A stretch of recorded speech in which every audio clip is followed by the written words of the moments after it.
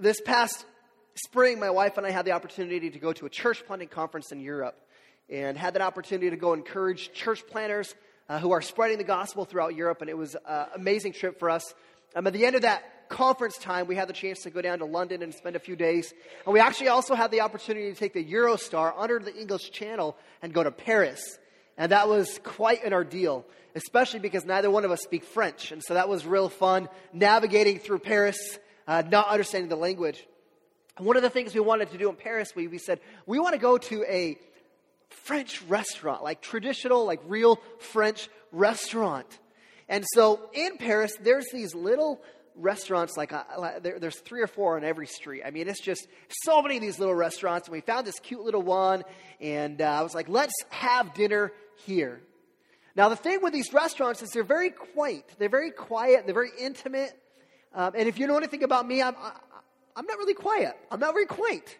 So we walk into this restaurant. I'm like, this is going to be wonderful. It's our French meal. And the owner, operator guy says bonjour. And it's me being loud and as gregarious as I can be. I say, au revoir. Okay, if you don't speak French, that's not the right word. That means goodbye. So I walked in first off with the wrong word. And he kind of mutters something under his breath in French and says, all right, this way, He's probably saying my poor wife, she's got to be married to me. And so we go in and he gives us a menu, and I'm looking at the menu and I'm thinking like McDonald's, I'm like, all right, I want one of these, I want one of these, I want one of these. And I'm looking at this menu and I'm like, can I order this and this and this? He goes, no, you'll have to order just this. Like you have to order here. And I'm like, no, you can't do that. And I'm like, oh, okay. So I ordered my meal and it was great. We enjoyed it. It was trying some new foods for us, and so it was fun. And we get to the end of our dinner and we're done eating and we're just kind of sitting there and we're like, all right, this is good, and we're watching people and we're waiting and there's no ticket brought to us and we're waiting and half hour goes by, we're done eating and we're like, where's our check? So finally, I call the guy over and he's like, are you going to bring me my check? And he goes, that's not how we do it in France. We don't just come and bring it to you. It's a little different culture. And, as we had the opportunity to go to Europe and we learned a lot about France. One of the things we realized is we just didn't fit in. Like we were foreigners, we were outsiders in this place. And it was a great experience, but we really did feel like we were outsiders. And I think about this. I think about most of us as we try to live our Christian life. Like we understand, like we're trying to live our Christian life the way that God has called us to live. Sometimes, have you ever noticed how you just don't fit in? Like you're trying to live the Christian life, and it seems like our culture doesn't accept the way that Christians are called to live because of what Jesus says and what the Bible says. And so, for example, the Bible says that there is one way to God, and that is through the man Jesus Christ. The Bible is very clear. The only way to eternity is through Jesus. But our culture has a problem with that. They say that's too narrow-minded. They say there can't just be one way. As long as you are sincere about whatever you believe, that's good enough. And so our culture says, no, even your foundational idea is wrong. So they make laws that go against us. People say that what we believe is whack. And what I've found is if we try and live a genuine Christian life, we don't fit into mainstream the world around us. We're in the margins at best. We're marginalized in our Christian faith. And this is where when you're going through life and it seems like things aren't going well for you, maybe it's because it's supposed to be like that. Maybe because we're not supposed to fit in to the ways of the world. We're not supposed to fit in to the way that everybody else lives. Maybe that's why things aren't going the way that we think they should. Kind of just like when my wife and I were in Paris. We are foreigners here. We studied Philippians last year. And Philippians 3:20, if you remember what Philippians 3:20 says, it says, our citizenship is in heaven. Means as Christians, our primary allegiance, our source of belonging isn't from this world. Our primary allegiance, our citizenship is in eternity in heaven with God. We don't belong in this world. And so I was thinking about this, and I was thinking about kind of our theme that we've been talking through this year. We haven't really set a theme for the year, but kind of where we've gone. Remember at the beginning of the year, we had the opportunity to look at Daniel and look at the life of Daniel, about how we stand out for our faith. we had the opportunity to deal with our neighboring series. How do you love your neighbors? How do you reach out to the people around you? Last 4 weeks, we've had the opportunity to deal with our identity. We looked at Psalm 139 about how our identity does not come from the world, but our identity comes from God. And when we understand where our identity comes from, there's a confidence that comes from that.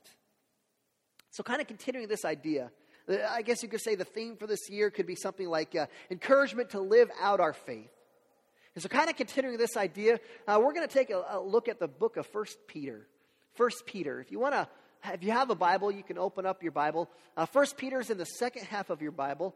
All the words, all the Bible will read, the verses, they'll be on the screen as well. But if you have a phone or a Bible, to find it, you might open to the end of your Bible and just move a few pages to the left, and you should be able to find 1 Peter. 1 Peter was written in 62 or 63 AD. And it's important to understand the context because at that point, Christianity was being marginalized. Again, Christianity wasn't part of the mainstream society. In fact, there was some persecution that had begun arising in that day. There was a leader in the church by the name of Paul. We know that Paul, at this point, 62, 63 AD, Paul was arrested and facing a death sentence for being a Christian, for being a pastor, a public Christian. And so we understand that there was some persecution that had arose. It wasn't extreme yet. Because we know 64 AD, the Emperor Nero, some of you know the story, there's a fire that spreads out across Rome. Some say Nero started the fire, but Nero decides, hey, I'm going to blame the Christians. So he blames the Christians and creates all this persecution for the Christians. In fact, Nero is known to have taken Christians and dipped them in tar and impaled them on poles and lit them and used them as lights for his parties that he would have at night. So persecution was coming. And Peter understood this. Peter says, I'm looking and I'm seeing Christianity marginalized. I know that there's a greater persecution coming. It almost kind of seems like our day today, right? Or maybe Christianity is a little bit marginalized. It's not accepted in the mainstream. And if we understand our culture with where our culture is going, I think there's a greater persecution in front of us. I think that what we're experiencing now, it's persecution, but I think there's a greater persecution in front of us. And so knowing this, Peter writes this book, 1 Peter, almost to describe the conduct that would bring honor to the one that the Christians represented. Kind of like a handbook for ambassadors in a hostile world. In fact, you could say the purpose of this book would be found in 1 Peter chapter 5, verse 12. And you could summarize to say that Peter wrote this to encourage Christians to face persecution so that the true grace of Jesus would be evidenced in them. Peter was writing to Christians to be willing to face that persecution so that the true grace of God would be evidenced through them. And I think that's the same message that we can hear today. So if you have a Bible, 1 Peter chapter 1, I'm only going to look at 2 verses today. We're going to spend a good amount of time looking at the 2 verses as a foundational text for us through this book. So if you are there, if you would stand with me, I'm going to ask you to stand and follow along as I read 1 Peter chapter 1, verses 1 and 2. Again, you can follow along on the screen or on your phone, or if you brought your desktop computer, you can set that up as well. 1 Peter chapter 1. It says, Peter, an apostle of Jesus Christ, to those who are elect exiles of the dispersion in Pontus, Galatia, Cappadocia, Asia, and Bithynia, according to the foreknowledge of God the Father, and the sanctification of the Spirit, for obedience to Jesus Christ, and for the sprinkling with his blood. May grace and peace be multiplied to you. That's God's word for us today. Let's pray. God, I just want to thank you for this opportunity to be gathered here today, that we can open up your word. God, I pray that you help us to understand that, God, we're here to hear your word. We're not here to hear a pastor give us opinion on the best way to live. God, I pray that you would speak to us. God, your word is sharper than a two-edged sword. It's there for our encouragement, for our rebuke, for our correction. And God, I pray that you would allow your word to do that today.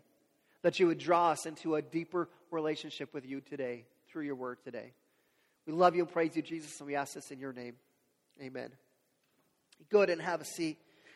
So in this beginning message in the book of 1 Peter, in this study, it's going to really become a foundation for us. And so what we're going to do is we're going to find several theological terms, several religious terms.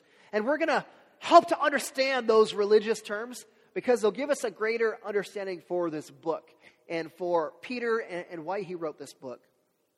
So he starts out, and he's going to give a signature. Now, you ever write a letter? Typically, you write the letter and you say, "Dear Adam, blah, blah, blah, blah, love, Alex." Okay? We're just saying that. They're getting married, so they can say that. But in the Bible days, things were different. You started your letter by saying, "From so-and-so." So you started your letter by identifying who you are. And that's what happens here in 1 Peter. The text starts out and says, "Peter, an apostle of Jesus Christ." Now, the word apostle is one of those theological terms, religious terms. I want us to stop for a second and understand what that means. An apostle simply means one who is sent. It is a messenger. It is an ambassador. Okay? You can put that in your Bible so next time you see that word, you understand what it means. Now, Jesus, he had 12 apostles when he was on the earth. I've got one apostle. He's 15 years old. His name is Cameron. Okay? And here's what happens is I'm in the house and all the kids are outside and I say, "Cameron, my apostle, my apostle. Go outside and tell your brothers and sisters time to come in and brush your teeth and get ready for bed. Go, my little apostle." And he goes and he tells his siblings, "Come inside." Now, his siblings aren't going to listen just because Cameron says it's time to come inside and brush your teeth and get ready for bed. The power to his message comes because he was sent by Dad. Because Dad said, "Through me, I want you to go and I want you to do this." And this is essentially what an apostle is. It is sent by somebody else. They carry a message, and the authority of that message comes from the one that they are sent. Now, there are two types of apostles you'll see. The first type of apostle was specifically referring to Jesus' 12 disciples, or 12 apostles. These guys were the foundation to the early church. We understand the early church that Jesus Christ is the cornerstone, but these 12 apostles, Jesus' disciples, they were very unique for this specific purpose, to help build the foundation for the church. Qualifications were to be a witness like this, the qualifications to be an apostle like this was, number one, you had to witness the resurrection. Number two, you had to be explicitly chosen by the Holy Spirit. And number three, you had to have the ability to perform signs and wonders. And you can read through the book of Acts, you can see the 12 apostles, they had the ability to do these sorts of things. These types of apostles are not present today. Because again, the foundation of the church is set. 2,000 years later, we're not building the foundation of the church. The foundation of the church is set. So those types of apostles don't exist today. But there is a second type of apostle that exists today, and that is generically referring to those who are sent messengers or ambassadors of Jesus Christ. So I'm thinking about Emily Roth. Emily Roth, we are one of the churches that are sending her out to go to Spain to preach the gospel. She's an ambassador. That's what she is. She's an apostle. She's taking the message of God to a lost people, to people who don't know who Jesus is. She's an apostle. She is one sent. Simply what it means. Peter, we understand Peter says, "I'm an apostle." What we understand about Peter, you read through the gospel accounts of Jesus' life. Peter had more contact with Jesus than anybody else. Peter had more conversations. Peter had more success, more intimacy with Jesus than anyone else. You can read through the Bible, and every time you see the 12 disciples named, guess whose name is first? Peter. In fact, as you read through those Gospels, Matthew, Mark, Luke, and John, nobody's name is mentioned more in those books other than Peter, except for Jesus.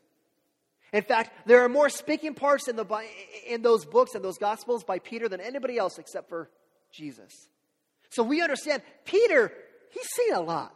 Like, he's been around the block. Like, all those parts of your Bible that are in red, like, he was there for those. So he has a good understanding, and that gives him authority to write this book to you and I and to the church in general. And he says, who is he writing to? Okay, we understand. Here's who it's from. It's from Peter. Who's he writing to? And this is what he says. He says, Peter, an apostle of Jesus Christ, to those who are elect. That term elect is another one of those religious terms, theological terms.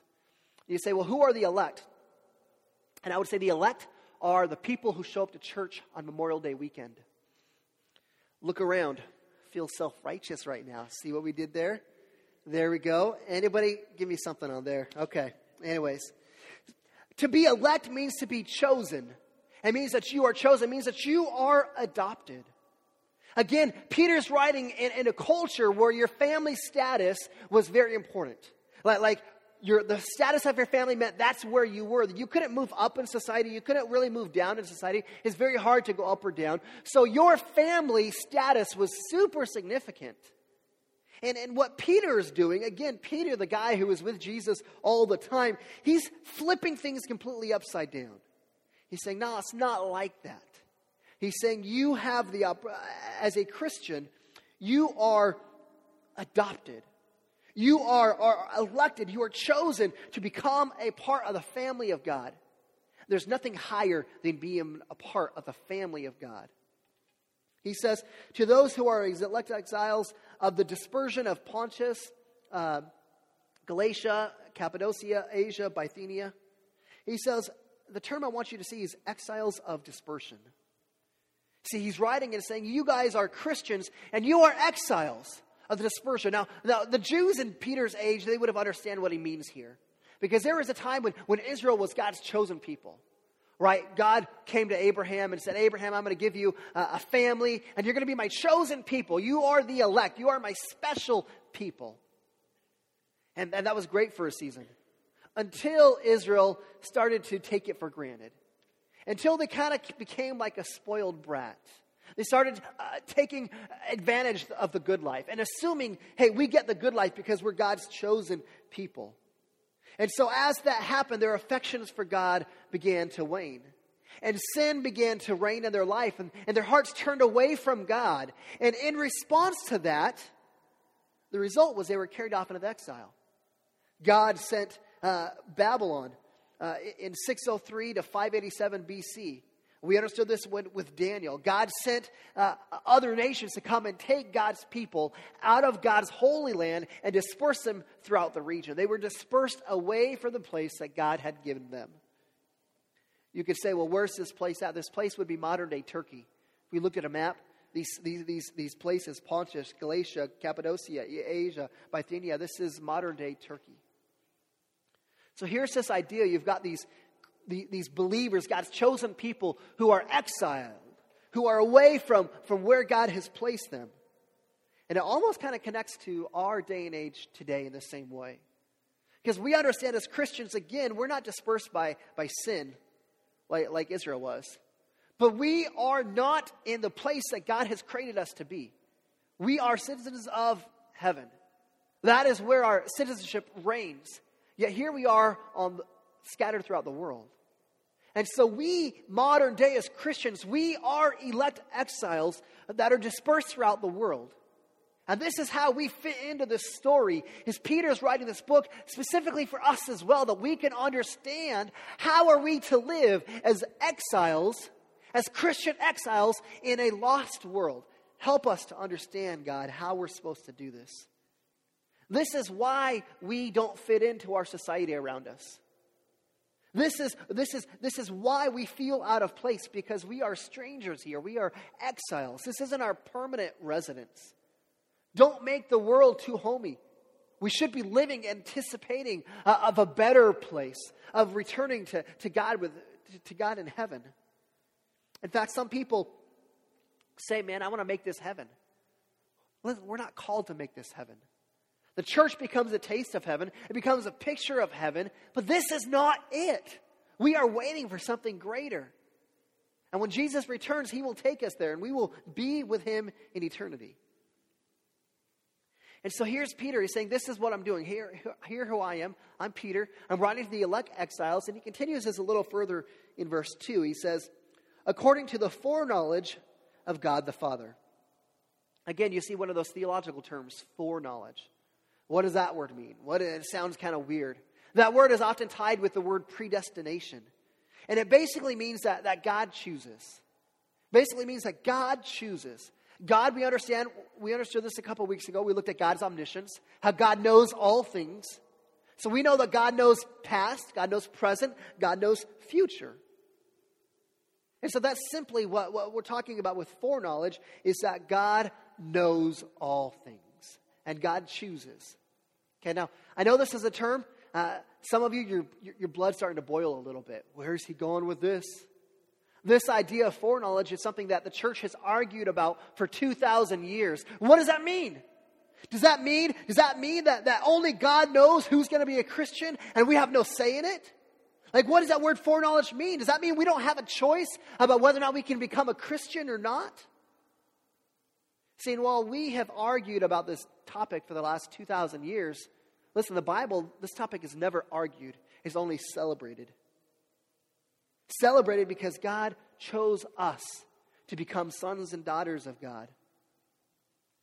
We'll say, well, how would God know that? How would God know if I'm going to become a believer? Look, I don't understand it. Like, I live in a timelines piece. Like, I live today and tomorrow, and I've got a schedule and a timeline. But listen, God exists outside of time. Now, the emphasis about foreknowledge is it's all about God. It's not about us. It's God, the one who does the choosing, and I don't understand how it works. I just know that God chooses whom he wills and draws him to a relationship with him. Let me tell you how this works. See, many of you know I grew up and I was a Mormon in high school. And that's how I grew up. I was Mormon. In high school, I used to argue with the Christians all the time. And I'd always feel like if I could get the Christians angry, I'd win the battle. Like, that's a win to me. And so I was exposed to the Bible. They would read the Bible to me and say, what about this and this? And listen, my heart never understood it. My heart never grasped it. In fact, I thought Christians were weird, especially pastors. And now I think about, 20 years later, the thing I'm most passionate about is teaching the Bible. I work for a church. Well, what happened? Did one day I just decide I like the Bible now? No. This was something that God did. God opened my eyes. God softened my heart. God allowed me to understand and receive. This is why there are people who come to church for years and they never understand it. They never get it until one day God just drops the scales off their eyes. God opens their heart to receive the truth and to understand what it's all about. Some of you, that's your story. You say, I was in church. I grew up in church. I heard this time and time and time and time again. Until finally God opened my eyes. God gave me understanding. Jesus said in John chapter 15, he says, you did not choose me, but I chose you. That's what I want you to understand, that God is the one who chooses. You know why it's important for us to understand? Because you and I, we're called to make disciples. We're called to share the gospel with people.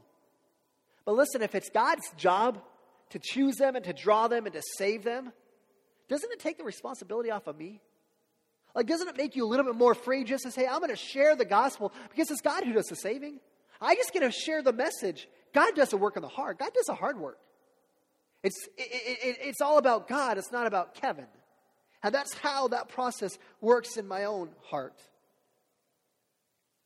So he says, you are elect exiles according to the foreknowledge of God. And here's the next term. He says, in the sanctification of the Spirit. Sanctification, we've got another one of those religious theological terms. What does that word mean? Sanctification simply means to be set apart. It means to be used for a different purpose. It means the God who calls you, the God who loves you, he sets you apart for a different purpose than what you originally were living for. Let me give you a picture of this. Again, looking at my family. We don't drink a lot of pop in our house. It's just one of those things. Try and be healthy, or I don't know what it is. We just don't buy a lot of pop. But I did get a 12-pack of Mountain Dew and a 12-pack of Dr. Pepper. Now, we do have 5 kids. We do have 3 teenagers. Well, we have 2 teenagers and a preteen. And we have the 2 little kids that love Mountain Dew as well. And so I looked in the fridge the other day, and there are 6 Dr. Peppers and 1 Mountain Dew. And guess what I wanted? I wanted a Mountain Dew. But I was saving it for dinner. So you know what I did? I took that can out. I licked the top of it all over. Like slobbered it. Like it was stuck there. Like I wanted everybody to see, this is Dad's pop. Like I set that thing apart. Like my kids said, that's sanctified for Dad. That's set apart for Dad. No one else is going to use that. And this is what the Spirit does. When the Spirit comes into your life, He sets you apart for a different purpose, a different reason, and begins to change you from the inside out. In fact, when we understand Christianity, Christianity is the only religion in the world, the only philosophy, the only belief system in existence that God calls us to live a life. Okay? He calls us to live this life and then says, you can't do it. He says, this is how I want you to live. And then He says, you and I, we can't live that life. And so God puts His Spirit in us to live that life through us. And this is what sets Christianity apart from every other religion. Where Jesus came and He showed us how to live that life. And then He went to the cross and He died and He rose again to live that life in us and through us. And some of us, we say, well, we're striving to live the Christian life on our own. Listen, how's that going for you? How's that going for you? You know it's failing and you know it. Because we can't live the Christian life alone. That's what the Holy Spirit is there for. To change us, to lead us, to guide us, to set us apart, to be who God has called us to be. The Spirit begins to change your way of thinking. Where all of a sudden, all the old Kevin, the old dreams, the old aspirations I had, the Spirit redeems those and changes those. And all of a sudden, I have these new passions, these new dreams and things in front of me. That's what the Holy Spirit does when it sanctifies us and sets us apart. It changes us from the inside out. So here he goes and he says, elect exiles according to the foreknowledge of God and the sanctification of the Spirit. And the next term, for obedience to Jesus Christ and for the sprinkling with His blood. See, do you understand that it takes a life to cover your life? This is why the Christianity is often referred to as a bloody religion. Especially in the Old Testament. Because in the Old Testament, every year you had to bring a lamb and offer that lamb as a sacrifice. And let me just be clear, like, that sacrifice was basically an interest payment. It never fully covered all of your sins, but that lamb that you sacrificed every year and you spilled His blood in your place, it was an ability to recognize that we are a sinner in need of God's grace. And then one day, God sent the Lamb of God, His Son Jesus Christ, to come and sacrifice His life once and for all. Sacrifice His life for all that God created. And the moment that you and I, the moment that we surrender to God, God no longer sees the crummy old Kevin. He says, I see that you are covered. I see my Son's blood on you. He has paid for you.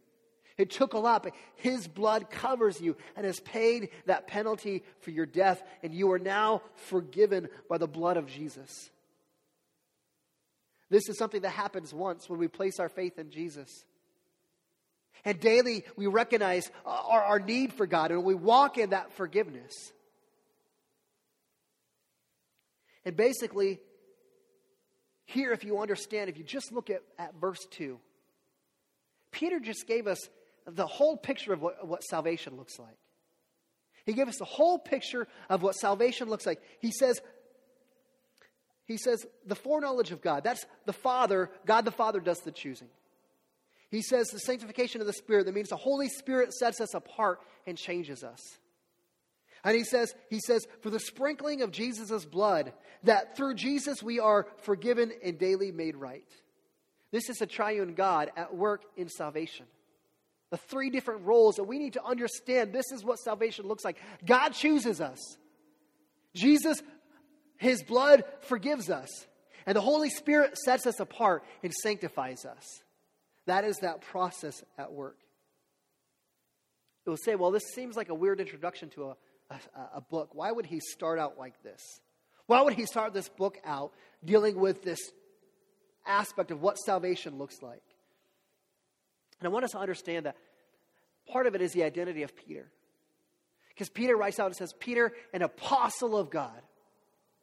Listen, he wasn't an apostle because he was qualified. He was an apostle because he lived such a great life, because he was so righteous. In fact, this is probably one of the reasons why Peter becomes one of my favorite guys in the Bible. Because sure, there was times that Peter did great things and acknowledged and hit home runs for God. But man, Peter struck out so many times as well. Like his life and my life, it kind of alternates between perfect swan dives and belly flops, right? Like some days we're throwing game-winning touchdowns. And others days we're on the 1-yard line and we throw interceptions with Marshawn Lynch waiting behind us. Like that is what our life looks like. We alternate back and forth between doing great things for God and completely dropping the ball and screwing things up. Maybe that's not your life. But that's the life that I've seen. And that's the life you see from Peter. In fact, you first see Peter, Luke chapter 5. Luke chapter 5, Peter's a fisherman. That's what his job was before he met Jesus. And he's been out fishing all night long. And Jesus comes out and says, hey, Peter, bring your boat over here. I'm going to get on your boat. And you go a little bit to the shore and you let me preach to the people. So he's out there preaching. And Jesus gets done preaching and says, all right, Peter, drop your nets. Now this is where Peter's thinking, all right, Jesus, you're the teacher. I'm the fisherman. Like I've got my expertise. I'm a good fisherman, Jesus. You're a teacher. You do the teaching. Let me do the fishing. He says, Jesus, we've been fishing all night long. The fish aren't biting right now. We know this. And so he kind of says, no, Jesus, I'm not going to do that. But then it's kind of like this, kind of like, you ever tell your boss no, or you ever tell your parent no? You kind of see their nostrils begin to flare. You're like, okay, no, but. And that's what Peter does. He says, but if you, at your word, you say to drop the net, I'll drop the net. So Peter drops the net. And all of a sudden, this huge school of fish comes. So many fish that his nets are breaking. He's got to call the other boats, hey, come and help me catch this fish. So here's Peter saying, yeah, Jesus, you said to do it this way, but I've got my way. Okay, I'll learn that lesson. Matthew 16, another great story about Peter. Jesus is talking with the disciples, with the apostles, and Jesus says, who do people say that I am? We've been out teaching and preaching and doing these miracles. Who do people say that I am? And they say, well, some people say that you're a good teacher. Some people say that you're a prophet. Jesus says, okay, well, who do you say that I am? And Peter, out of all the disciples, he speaks up first and says, you are the Christ, the Son of the living God. And Jesus is like, boom, bud, home run. That's what I'm talking about. Jesus says, that is the rock that I will build my church upon. Like that statement right there. He says, Peter, like you couldn't come up with that on your own. The Holy Spirit had to give that to you, had to reveal that to you because you couldn't come up with that on your own. So here's this great thing. Peter, man, he had this great thing that happened. You know what happened just a few moments later? Jesus starts saying, hey, listen, guys, here's what's going to happen. I'm going to get arrested. I'm going to get beaten. And I'm going to get hung on a cross to die. And Peter stands up and says, no, stop right there, Jesus. Like we want to follow you, but we're not about this death thing. You are not going to die on a cross.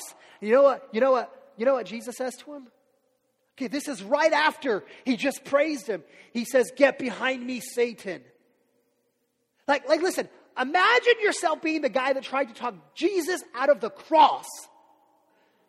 Like that is the foundation of what Christianity is all about. Imagine you being the guy that tried to talk Jesus out of the cross. Like, come on, dude. Really? There's Peter dropping the ball. That's worse than an interception on the 1-yard line. In fact, the night that Jesus was betrayed, he calls his disciples together, calls Peter and says, hey, I'm overwhelmed because of what's going to happen. He says, Peter, disciples, would you guys just pray for me? And 3 times Jesus goes off and prays on his own and comes back and the disciples have fallen asleep. Peter dropped the ball again. In walks the guards. In walks the betrayer Judas Iscariot. And Peter's like, okay, well, I just fell asleep 3 times. I'll do something now. And so again, he doesn't want Jesus to be arrested and all those other things. So Peter pulls out his sword and he swings it at the guy. And I don't know if he's going for his head. Chops off his ear. I hope he's not going for his head because he's got horrible aim. Chops off the guard's ear. And Jesus picks up the ear and says, no, Peter, that's not what we're doing here. And he heals the guy's ear. Puts it back on right there. Jesus is arrested and Peter's like, what am I going to do? Peter runs away. Peter runs away.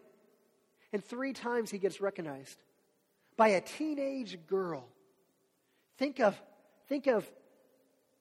Think of a teenage girl. Think about Laura Stangus coming up, hey, you're one of his disciples. No, I'm not. No, I recognize you. You're one of his disciples. You are, Peter. No, I'm not. Yes, Peter, you were there. And he starts pulling out words that he hasn't used in years. Words that he learned when he was a sailor on a fishing boat. Words that I'm not sure I should repeat here today. He says, no, I'm not one of those disciples.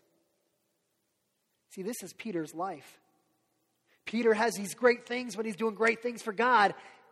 And then he falls flat on his face just as many times. Half the times he's having these great successes. Half the times he's having these horrible failures.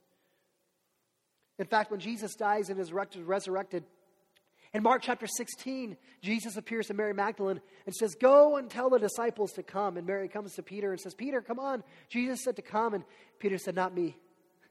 Remember, I denied him 3 times. If you look in Mark chapter 16, Jesus actually calls the disciples and Peter by name. Bring me the disciples and bring me Peter. And Peter's brought before Jesus. And Jesus 3 times says, Peter, do you love me? Peter says, yes. And 3 times Jesus says, feed my sheep. And here we see Peter falling on his face. And now he's restored before Jesus. Jesus restores him and brings him back into the place he's supposed to be.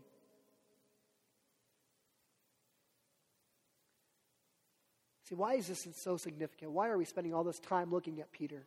Why are we spending this time looking at salvation and being chosen by God and sanctified by the Spirit and Jesus' blood forgiving us? Because this is a picture of salvation. This is God doing the choosing. This is the Spirit doing the sanctifying. This is salvation through Jesus' blood that he is forgiven. The emphasis is on God, not on Pete. Pete is able to stand before the people, to stand before us today, to be an apostle, to write a book of the Bible, not because he's so righteous, not because he's lived such a good life. We know he hasn't. He can stand before us because he has been chosen by God. He has been sanctified by the Spirit, and he has been forgiven by the blood of Jesus Christ. Nothing of him. It is what God has done in him. And this is where I want us to understand the application for you and I. That much of what you and I would regard as disqualifications for serving in the body of Christ, much of what we look and say, there's no way that I can be useful for God because of what I have done. God in his sovereign wisdom and power and purpose, he turns our stumbling blocks into stepping stones that we can be used by him in kingdom service. This is what God does. This is what he has done through Peter, and this is what he does for us. Because it's so easy for us to look at our life, rehearse all the details of our lives, to look back over our days, to be confronted by our disappointments of the past, to look back and sit painfully aware of all of our failures, of all the times that we dropped the ball, all the times that we failed God, that we can see what a screw up we've been in so many cases of our life. And we're kind of forced to conclude that there's no way that we can ever be useful to God. There's no way that God can love me. There's no way that God can save me. There's no way that God can use me. Listen, that is a terrible lie from Satan himself. That is the trick that our enemy uses to sideline people like you and I from being useful in the kingdom of God.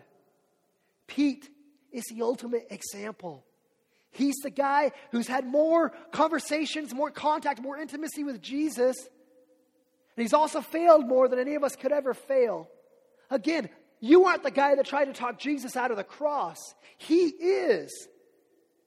And yet we've recounted his screw-ups. And yet, here he is today, an apostle of Jesus Christ, writing a letter to you and I to encourage us to live as faithful Christians in a world that is going to marginalize us. Peter's qualification for salvation, his qualification to be used by God, has nothing to do with his works. Has everything to do with being chosen by God, being sanctified by the Spirit, and being cleansed by the blood of his Son, Jesus Christ. And I wish that we would just understand this. That every one of us in here would understand that God is in the business of putting people like you and I, with our screw-ups and our warts and all of our problems. God is in the business of redeeming people like you and I and using us on the front lines of Christian ministry to make a difference in our city, to make a difference in our world. That we have been chosen by God, sanctified in the Spirit, cleansed by the blood of Jesus, and that becomes the ticket that we need for God to save us and for God to use us. See, God did not redeem you. Listen, every one of you need to hear this. God did not redeem you for you to sit on the hard pews at the Seasons Performance Hall. God did not redeem you to instruct you, so you learn more about Him. God is instructing you so He can use you in kingdom ministry, in helping people to know Christ and to make Christ known. And here's his conclusion. The end of verse 2, he says, "May grace and peace be multiplied to you." How many of us today say, that sounds really good right now? Grace multiplied, abundant grace, abundant mercy on me right now. Grace, getting what I don't deserve. Getting the grace of God that I don't deserve. Getting grace in my life. Getting more than I could ever imagine. And I could use an abundant load of that grace right now. Mercy. Isn't that what we're looking for? Mercy in our life. In our peace. Peace in our life. Peace in our marriage. Peace in our work. Peace in our relationships. This tension being exiles and the hardships that we face, that's what we want. We want that abundant load of peace in our lives. And listen, Peter is convinced, and this is the foundation for his whole message, that when we understand that we are chosen by God, we understand that we are not at home here, we are exiles. We understand what God has done for us, that He has sent His Spirit to sanctify us and to change us from the inside out. That we understand what Jesus, His blood has done for us, that it has forgiven us of our sins. Peter wants us to know and be convinced that grace and peace will be yours in abundance. What we understand is about God, not about us. Let's pray. God, just thank you for this opportunity to be gathered here today. God, I want to thank you just for the testimony of Peter. But God, you can take someone who has fallen so many times, fallen, God, grievously, fallen in ways that, God, that many of us won't even come close to. But God, you chose him. You sent your Son to give his life on the cross to forgive him. And you sent your Holy Spirit to live in him, to sanctify him, to change him from the inside out. But God, you could use him to write a letter that would encourage us today. And God, if you can redeem someone like the life of Peter, man, what could you do with a group like us? That if we would just allow you to move in our lives, allow your Spirit to change us, to understand that we are forgiven by the blood of Jesus, to understand that we are chosen by you and loved by you. God, imagine what you could do with us. As we're trying to live as exiles in this world, that God, you would lead us and guide us and empower us to be used by you in tremendous ways. God, I pray right now that your grace and your peace would be abundant in this place right now. God, you know our hearts. You know those who need that today. So God, I pray your Spirit right now would just pour out loads and loads of grace and peace on our hearts right now. God, help us to stop trying to live this Christian life on our own, but God, allow the Holy Spirit to lead us, to guide us, to change us.